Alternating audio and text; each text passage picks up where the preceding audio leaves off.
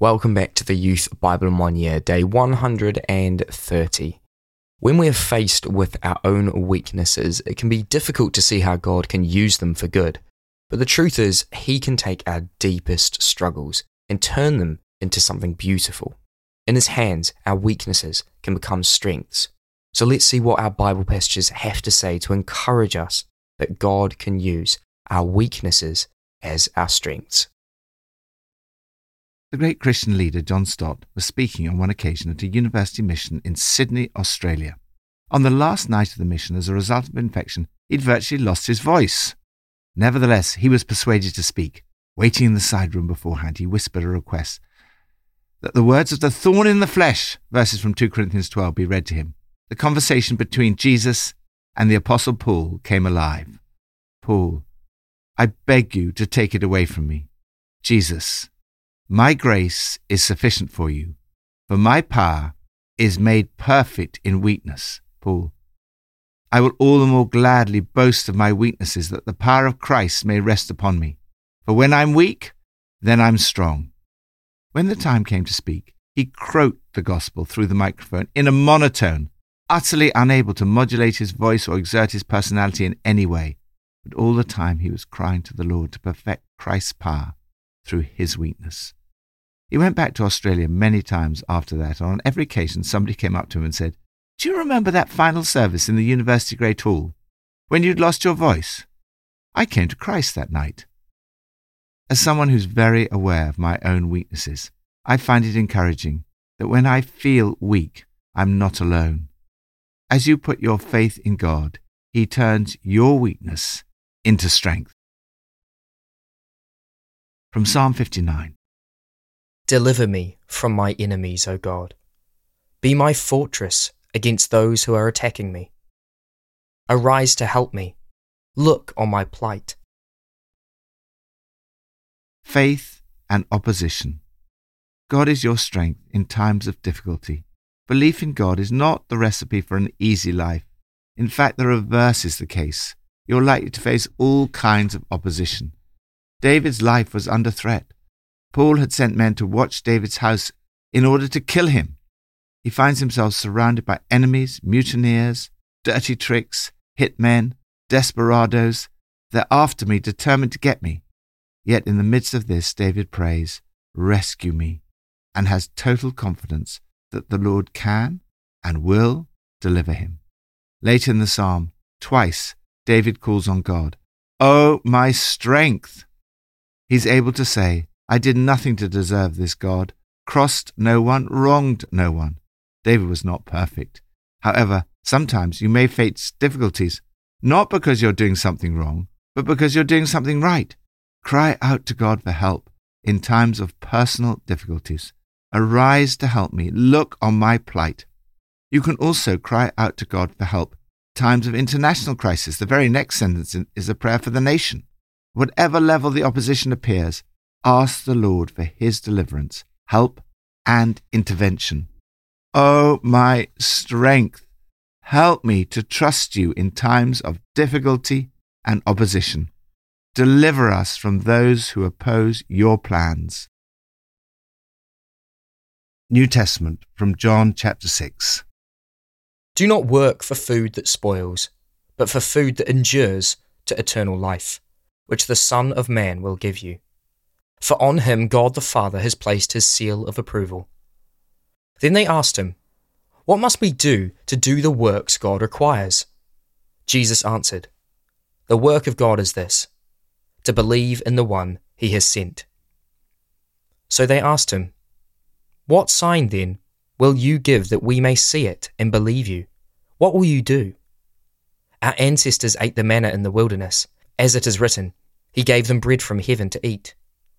Then Jesus declared, "I am the bread of life. Whoever comes to me will never go hungry, and whoever believes in me will never be thirsty. But as I told you, you have seen me, and still you do not believe. All those the Father gives me will come to me, and whoever comes to me I will never drive away.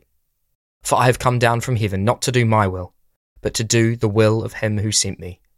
And this is the will of him who sent me, that I shall lose none of all those he has given me, but raise them up at the last day.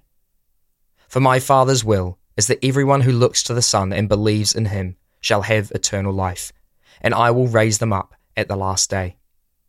At this, the Jews there began to grumble. They said, "Is this not Jesus, the son of Joseph, whose father and mother we know? How can he now say, 'I came down from heaven'?" "Stop grumbling among yourselves," Jesus answered. "Very truly I tell you, the one who believes has eternal life. I am the bread of life. Your ancestors ate the manna in the wilderness, yet they died. But here is the bread that comes down from heaven, which anyone may eat and not die. I am the living bread that came down from heaven. Whoever eats this bread will live forever. This bread is my flesh, which I will give for the life of the world. Whoever eats my flesh and drinks my blood has eternal life, and I will raise them up at the last day." Faith and emptiness. Jesus taught about the centrality of faith. When asked, "What must we do to do the works God requires?" Jesus answered, "The work of God is this, to believe in the one he sent." We are called primarily believers, not achievers. The way we achieve is by first believing. Jesus says, "I am the bread of life." When we're physically hungry, we crave food. But as well as physical needs, you have spiritual needs and a spiritual hunger. The bread Jesus is talking about is the Word made flesh, present with them as a friend. Jesus is offering us a personal, intimate, heart-to-heart relationship with him. It's the gift of his total person to each one of us. Faith in Jesus fills the emptiness you experience and satisfies your spiritual hunger for purpose, permanence, and pardon. First, purpose. Physical bread is not enough. Material things alone do not satisfy. Money, homes, cars, success, and even human relationships do not satisfy our desire for ultimate purpose in life. The bread that does satisfy is the bread of life. This is not a commodity that Jesus supplies. He is the gift and the giver.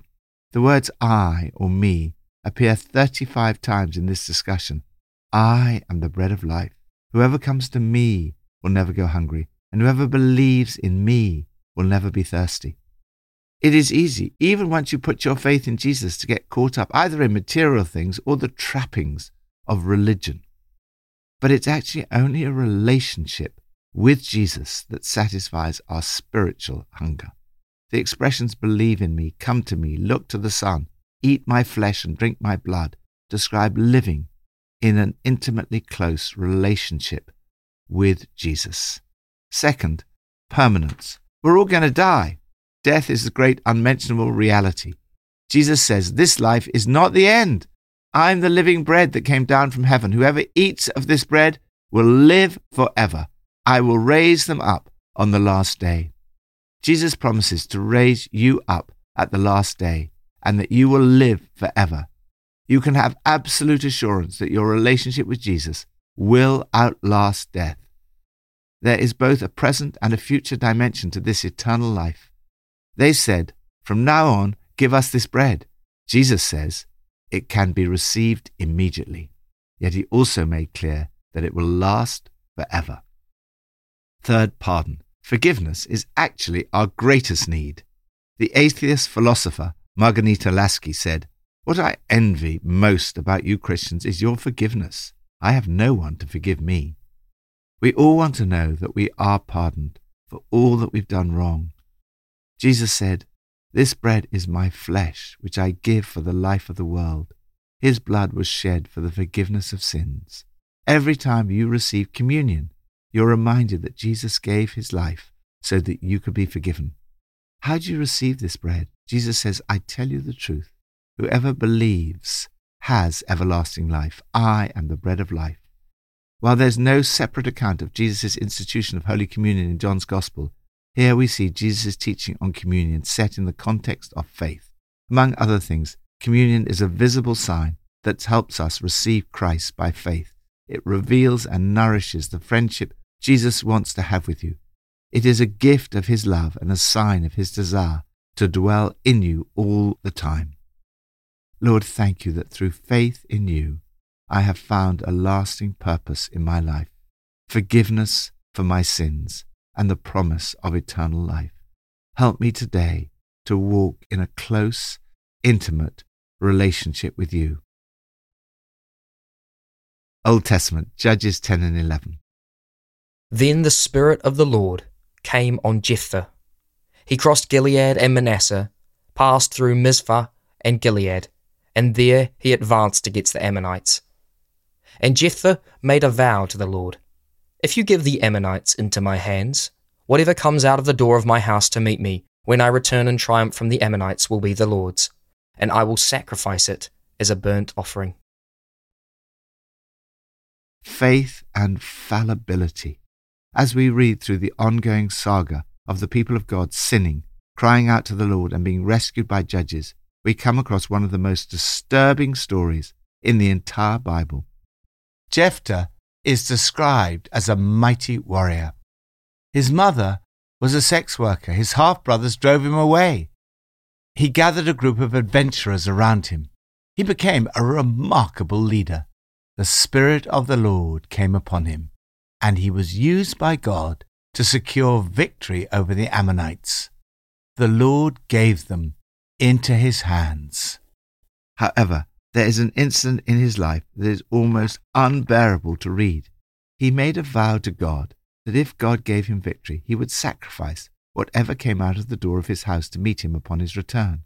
It was his daughter, his only child, and it appears that is what he did. It is important to note that God never asked him to make this vow, nor did he ask him to carry out the sacrifice. Indeed, it went against all the teaching of the Old Testament, which forbade child sacrifice. Jephthah never actually seeks God's will in this situation. It seems to be his own pride that drives him to put his reputation above the life of his daughter. This shows the fallibility of even great people of faith. In spite of his weakness, he's listed in the book of Hebrews as one of the heroes of faith, whose weakness was turned into strength. Lord, thank you for the way you use people of faith and turn our weakness into strength. Help me today to live a life of faith, trusting and believing in Jesus, who is the bread of life. Pippa adds, in John 6, verse 42, the Jews were saying, "Is this not Jesus, the son of Joseph, whose father and mother we know?" It doesn't matter what our backgrounds are, or other people's expectations of us, or even our own perceptions of ourselves. What matters is how God sees us. And everybody is far more beautiful, loved, and precious than we could ever know. Let's pray. Lord Jesus, thank you that you turn my weaknesses into strengths. Help me to trust that your power can do this. And help me to recognize what my weaknesses are and pray for your Holy Spirit to move. Lord, I ask these things in Jesus' name. Amen.